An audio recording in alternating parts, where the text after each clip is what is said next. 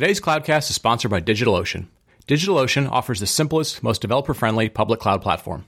It's optimized to make managing and scaling apps easy with an intuitive API, multiple storage options, integrated firewalls, load balancers, and more. From predictable pricing to flexible configurations to world-class support, you'll get access to all the infrastructure services you need to grow. Plus, DigitalOcean's community provides over 2,000 tutorials to help you stay up to date with the latest open source software, languages, and frameworks. So get started today on DigitalOcean with a free $100 credit at do.co/cloudcast. That's do.co/cloudcast. Cloudcast Media presents from the massive studios in Raleigh, North Carolina. This is the Cloudcast with Aaron Delp and Brian Gracely, bringing you the best of cloud computing from around the world. Good morning, good evening, wherever you are, and welcome back to the Cloudcast. We are coming to you live from the massive Cloudcast studios here in Raleigh, North Carolina. It is a beautiful sunny day here. Things are starting to warm up. The spring is starting to become part of regular life, and it's good to be back with everybody. Let's go ahead and jump into the cloud news of the week, because there was a number of events both last week and this week that created some news that are worth taking a look at. Last week, there were both the DockerCon event and the Open Infrastructure Summit, which previously was the OpenStack Summit. Unfortunately, both of those shows tend to be sort of slowing down in terms of attendance. I think what we've seen is the buzz around both of those shows has begun to really pick up and move over to the KubeCon Kubernetes-centric show. So KubeCon, which will be in Barcelona here in a few weeks.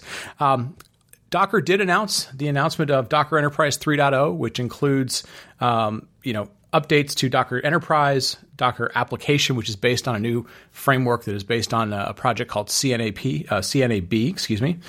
They announced Docker Kubernetes Service. So Docker has really sort of fully shifted away from Swarm. Swarm is still a supported thing, but shifting more and more to their focus on Kubernetes, which is really, again, where that trend in the industry is moving away from kind of proprietary or non-Kubernetes container-centric technologies over to container-centric technologies.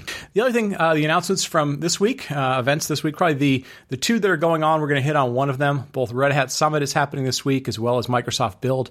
We'll cover the Microsoft Build announcements next week. So big news out of the Red Hat Summit from a Red Hat perspective. A couple of things, especially around OpenShift. Do we talk about cloud technologies or Kubernetes technologies?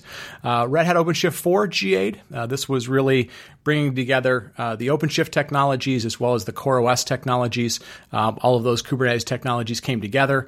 A lot around automation, around immutable infrastructure, bringing together Service Mesh technology, Istio technology, Knative serverless technology, now part of OpenShift, as well as a number of other technologies to help improve the developer experience. So that was a big announcement at Red Hat Summit.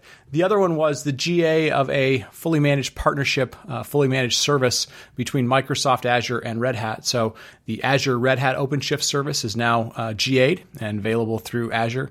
So this essentially makes OpenShift a native service on top of Azure, part of Azure, jointly managed by Microsoft and Red Hat. So those were sort of the big announcements from a cloud perspective that came out of Red Hat Summit. Like I said, we will cover some of the announcements for Microsoft Build, both in the show notes this week, but also in subsequent shows, because there will be a number of things there. So with that, we're going to wrap up our cloud news of the week. We're going to get to our final show in the 300s. This is show 399. We will be having an entire series around sort of us hitting the 400 milestone.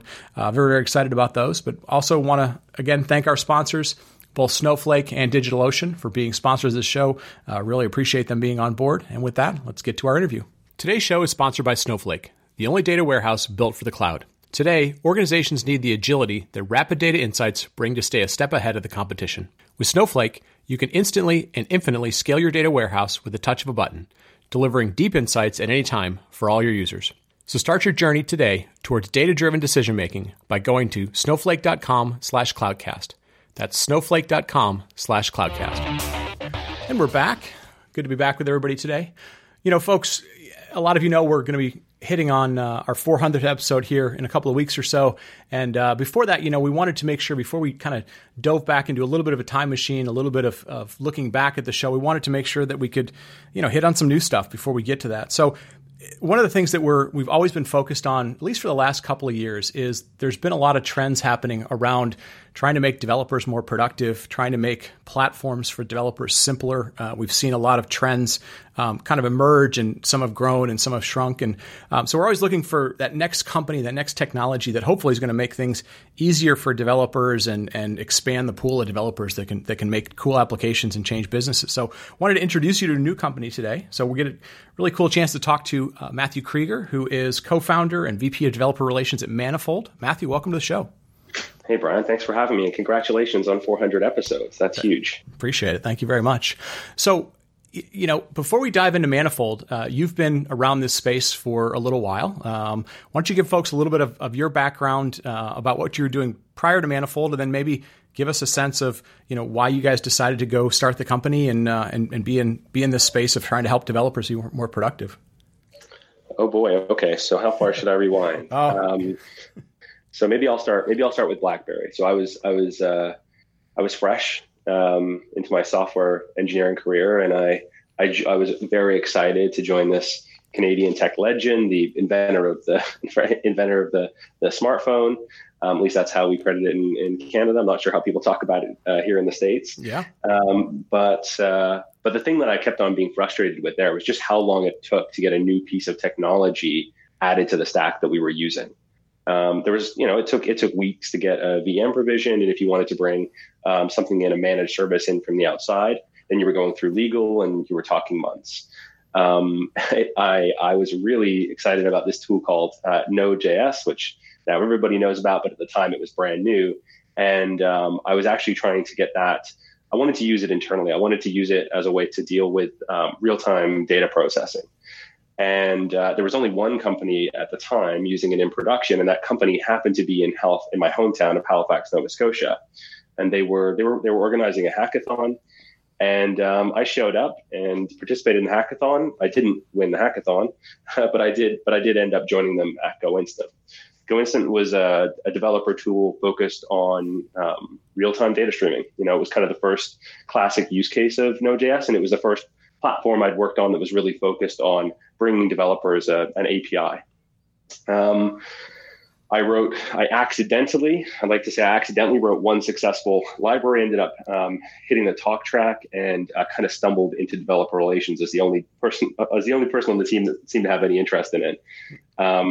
We were acquired by Salesforce, and as a result, I ended up joining Heroku, moving to San Francisco and joining Heroku and building the developer relations team there.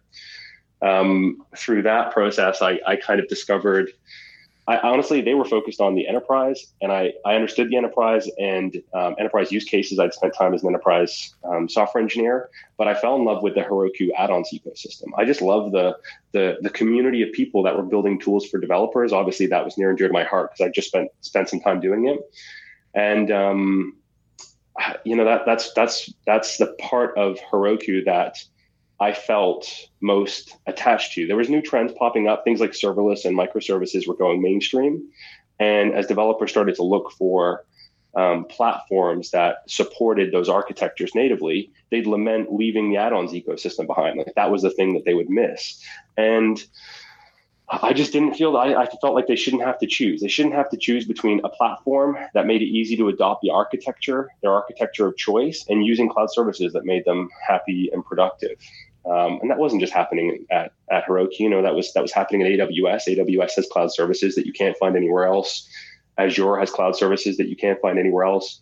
There's massive independent cloud services that are more difficult to adopt if you're on a platform like AWS. And I think we started Manifold because we wanted to tear down those walls. We wanted to make it easy for developers to adopt those services regardless of where they were building their applications. Yeah. So that's kind of how we got there. Yeah. At least that's how I got there. If you ask my CEO, it's because we had to hand the keys over to Salesforce, and he couldn't believe that he didn't know who had signed up for which accounts and where the credentials were.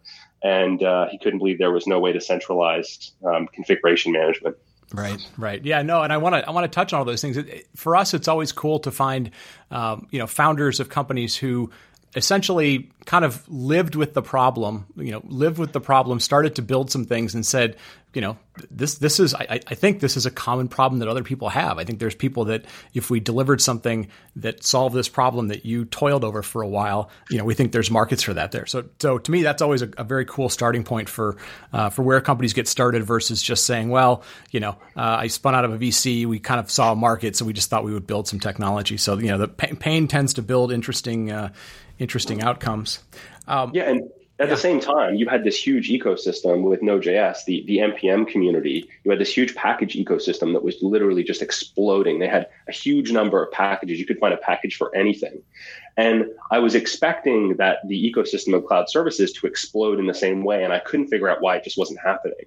And so that was like, we were passionate about helping companies like reach developer communities and helping developer communities identify these trending new services and adopt them. Right. So, it was definitely a problem we were passionate about. Yeah, no, that's very cool. I always say there's sort of one truth I know about developers, and that they would like things to be simpler. They would like certain things to just get taken care of for them. And then you dig into that a little bit and you go, okay, I don't know if there's any other sort of universal truths. Like they want things the way they want them, and they want to do things certain ways.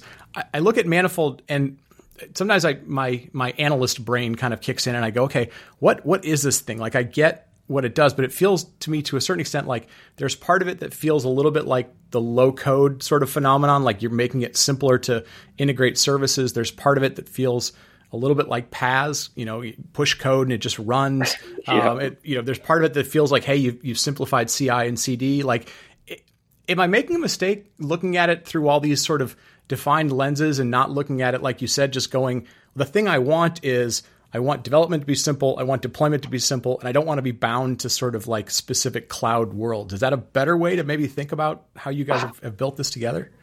Oh, that's interesting. Yeah. I mean, it's so, okay. So to your first point, that echoes of something that Isaac Schluter said to me pretty recently, the creator of NPM. He said that if they want to introduce a new feature and they add in 2 commands what they could have accomplished in 1 command, nobody will adopt it. No one will use it. That's like even one too many commands is just too many commands to get mass adoption. So I think that is, developers want simple. That's for sure. Yeah. If I had one thing that I would say is true, I think that is that developers will find a better way to do things, and they'll find it pretty soon, like sooner than you expect them to. Right. And then it's about how easy it is. So they stumble across a new architecture, platform, and tool, and then it's how quickly can they adopt it, and what's it going to cost in terms of effort and dollars. But so to your question, like where does Manifold fit in the world of PaaS and low code? I think that's actually that's a pretty great intersection. That's a pretty great intersection. It's a pretty wonderful place to be, I think. And I say that like. Sometimes, like I realize there's times, and I've worked with a whole bunch of companies that have kind of gotten started, and they go, there's a part of you that goes, well, what do you like? Because people kind of do comparative things, and then people will go like, we're not really like anything else because they made certain choices or they had certain constraints, and we sort of unlock those things. So don't put us into a bucket. So that was kind of my thinking was like, am I making a mistake trying to define something that people know because maybe this isn't intended to go down that path? Yeah, maybe that's true because I think here's sort of how I look at it now. You've got a platform like Heroku, which makes it really easy for developers to get an application up and running. But then you've got a technology like Kubernetes that makes building platforms like Heroku much simpler. And so I think we're going to start to see platforms that are really tailored to specific use cases. And I mean, that's already happening. You look at something like Netlify that makes it really easy to deploy static applications and connect them to GitHub and then spin up previews of your static apps. Why shouldn't we be able to use a composition of these platforms? Why shouldn't we be able to use Netlify for our static applications and something like Iron.io or Prefab to do background workers, and then have some core infrastructure running on DigitalOcean or Azure or AWS? Like, we should be able to use the best tools for the job, and we shouldn't then, as a result of making those decisions, be limited in our choice of managed services. If this was happening in the open source ecosystem, if picking a particular framework meant that you couldn't get access to NPM's entire package ecosystem. We just wouldn't stand for it. But when it happens in cloud services and managed services, for some reason, we just accept it. And I don't think that we should. Yeah. I think. Yeah. Yeah. And I like that. I like that premise. It's like it goes back to the thing that you said, like engineers will find ways, to get around friction, to get around problems and so forth. And at the end of the day, all these services out in the cloud have an API. I mean, it's intended to somebody to program against it, to link things together. So yeah, I don't think there's necessarily a need to justify why you're trying to do it. It makes a lot of sense to me. Developers are really good at lifting each other up. We agree on standards. It makes it possible for you to build an application and for me to leverage what you build to make the application I'm better and vice versa. And that just compounds over the entire ecosystem. And it means that today we can do in 10 minutes what 5 years ago would have taken an entire team weeks and then would have had significant operational overhead. Yeah. Yeah. And where is that friction? I think the friction really happens in two places. It's, there's this entire new workflow that's developed around evaluating the tools and services that we want to bring into our application. And, if you want to bring a package in, you NPM install it, or depending on what language you're in, and then you can experiment with it. But with a cloud service, you've got to go set up an account. You've got to go and add a credit card because they probably, if it's sending text messages or sending email, then they're probably experiencing fraud. So they've got to gate you at least a little bit.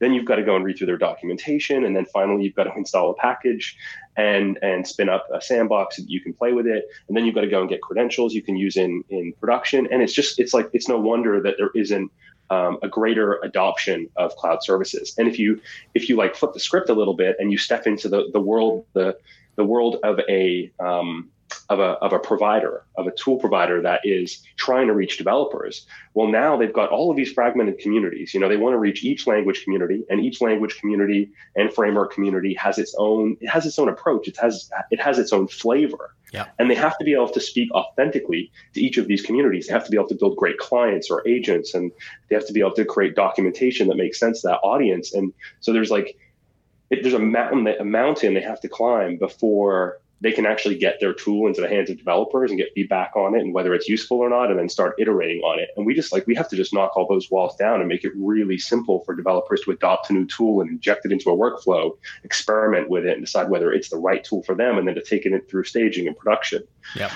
So that's our job. Yeah. I'm sitting here thinking, you and I have been talking about kind of the problem space and a little bit of like classifying it. We really haven't dug in very much of what Manifold does. And I think the thing that drew me to it, which I thought was very interesting, one is, you take a set of developers, like you said, they have something in mind as to what they want to build. You guys make it really easy to go, oh, you want a database as a service, you need a queue, you need some compute resources. Like, essentially think about all the, a chunk of the cloud services that are out there. You guys just make those look like things that you can just kind of go a la carte, get and integrate. And then the other thing that really I liked about it was this idea that it won't just be one developer, it'll be teams of people, and you've got to be able to create sort of a collaboration environment around it. Like you said, to share common projects or share billing keys and so forth. Like, talk a little bit about just what's the experience that people have with Manifold. Yeah. So to your first point, like we actually started with a workflow that was really tailored to a single developer. And the feedback, and that was really about us putting together a quick MVP. And the feedback was like, well, the friction points are really around how I share this with the rest of my team. So if you're a developer and using Manifold today, yeah, you're going to do exactly what you described. You're going to decide you want a database or you want an APM. You want to send email, so you grab Mailgun. And you get this uniform view of what these services look like and how much they cost. So that's the first kind of key point, is we smooth out the discovery process. You can just compare them and decide which makes the most sense for you. We tell you which languages they support, and we help you find their documentation, and we kind of just give you a uniform view of the product itself. And then we make it really easy to get up and running. So you click one button, and now you've provisioned, a free instance of Mailgun. You've got a set of credentials, and you've got a link that you can click that will take you right into Mailgun's dashboard. And as maybe you experiment with it, you decide, yeah, this is the right tool for you. And so you decide you're going to take it into staging and production and deliver it to the rest of your team. So you provision another instance of Mailgun. This one is designed for production. It's costing you a little bit more each month. and you add other people to the project that contains Mailgun and all your other services. And now that's all they need to go and to use Mailgun in development, to make sure that it's working in production, to get from the project into the actual dashboard for Mailgun. And at the end of the month, you get one bill with all of the services associated with that project. So you're not trying to figure out which services are being used where and how much you're paying for them. Right. And that second part really, like you said, kind of touches on your other co-founder, your CEO's pain point, which is like, how do I figure out who's paying for all this stuff? And how do I, make sure if we put a credit card against it, it's got enough of balance to be able to deal with stuff. I can imagine it's a small thing that's really annoying. Yeah, exactly. Well, and I can imagine, like you said, as you went from kind of the initial approach of single developer to this group thing, people start to realize, when there's not kind of transparency or obvious communication between groups, a lot of stuff gets done multiple times. You get overlap between things. You're not necessarily learning between groups. It feels like the more group-centric, kind of collaborative-centric shared thing is going to reduce a lot of that just doing things over and over again. I didn't know somebody was doing this. I didn't, how did you set that thing up? Like, it feels like that becomes much more visible and transparent between teams.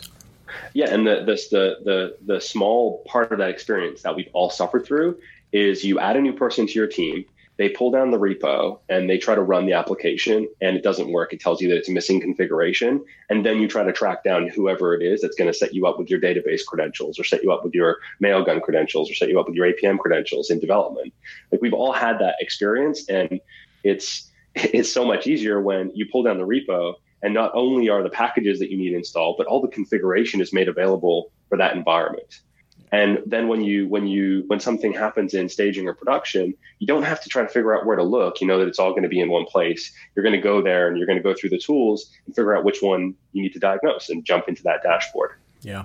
Help me understand a little bit. It wasn't completely clear to me. Is Manifold software that teams are going to download themselves and it'll help kind of connect the dots, or is it a SaaS service, or is it some combination of both?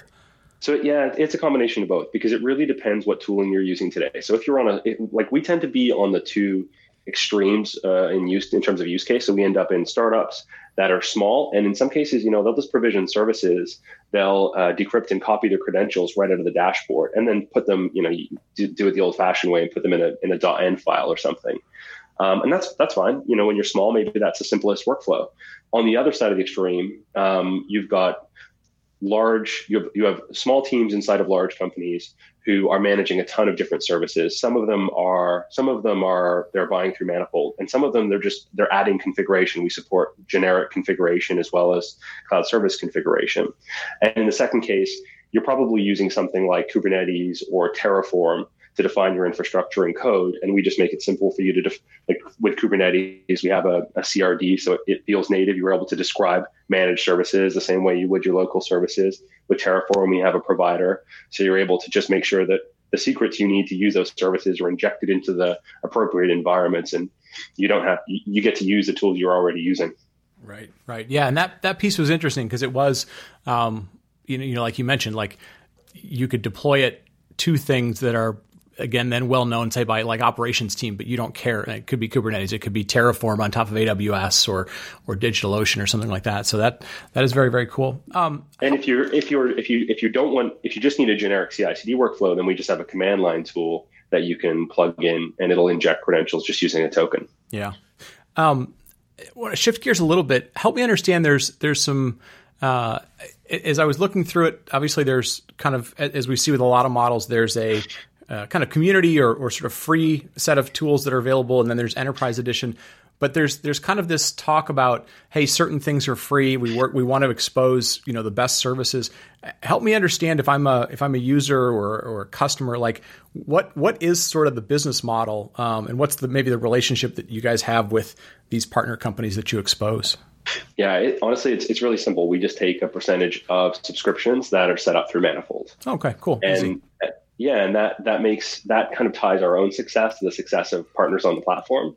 And it means the developers aren't paying for any of the tools they use through Manifold. Gotcha. Very cool. So let me ask you one last question, because it's been interesting, and I hope folks are kind of getting exposed to what can happen when things become simpler. Any good examples of companies, whether they're, like you said, one of the startups on the startup end or bigger company end, just examples of kind of things they've done or feedback they've given you about how it's changed how they build applications or better collaborative? Oh man, there's a few good examples. I'll go with one of my favorites. So I think there's a company called Harbor that is taking on the construction space. So they help contractors bring in people who are going to work on the site. So if you need to bring in a plumber, they let you hire a plumber through the platform. Honestly, it's kind of a marketplace for contractors. And one thing they talked about is that there's always so much consumer.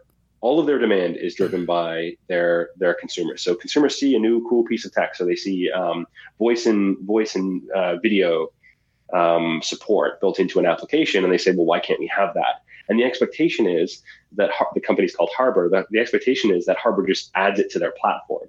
And what they've been able to do with Manifold is the moment somebody says something like, hey, we want voice and video, can you set that up for us? Or we want to receive a text message when somebody shows up on our site, or we want to see an email summary of the progress of the work, that they're able to just very quickly introduce those services to their stack. Effectively, they're getting the request, they're going and evaluating the services, they're introducing it to their stack, and then they're offering it to their users within a few weeks, which in the contractor space is just that level of innovation, that pace of innovation is just unheard of. So I feel like that's the example I like to use. Yeah, no, I think construction is always an interesting example, because I think to a certain extent people just see things getting built and it's building materials or whatever, and they forget it's a massive supply chain. There are people that always want the latest stuff. There's a lot of technology that's possible to make that whole experience much better and much better controlled and stuff. So yeah, those are always very, very cool examples to me. Yeah, and the cost of their mistakes are huge. If they get the wrong person on the job or they make a mistake, it slows the whole project down for weeks, and they end up, it costs them a fortune. Whereas if we make a mistake when we're building something, we just kind of scrub it and start again. Right. And like you said, they typically they're not optimized around software developers. They're optimized around some other things, and that's just part of what they do. So things have to be simple for them. Yeah, absolutely. Well, very cool. Matthew, I appreciate the time. I hope folks enjoyed the introduction we had for Manifold today. I know for myself, we're always looking for, number one, people that are passionate about it. They've lived with the problems. They're building the technology. But number two, making things easier for the market, right? And with cloud being so explosive in terms of the number of services, the things that you guys are doing, appear to be very, very powerful. So thank you for the time today. If folks want to, either reach out to you or learn more about Manifold, what are the best places to kind of go, or maybe events that you might be at coming up soon?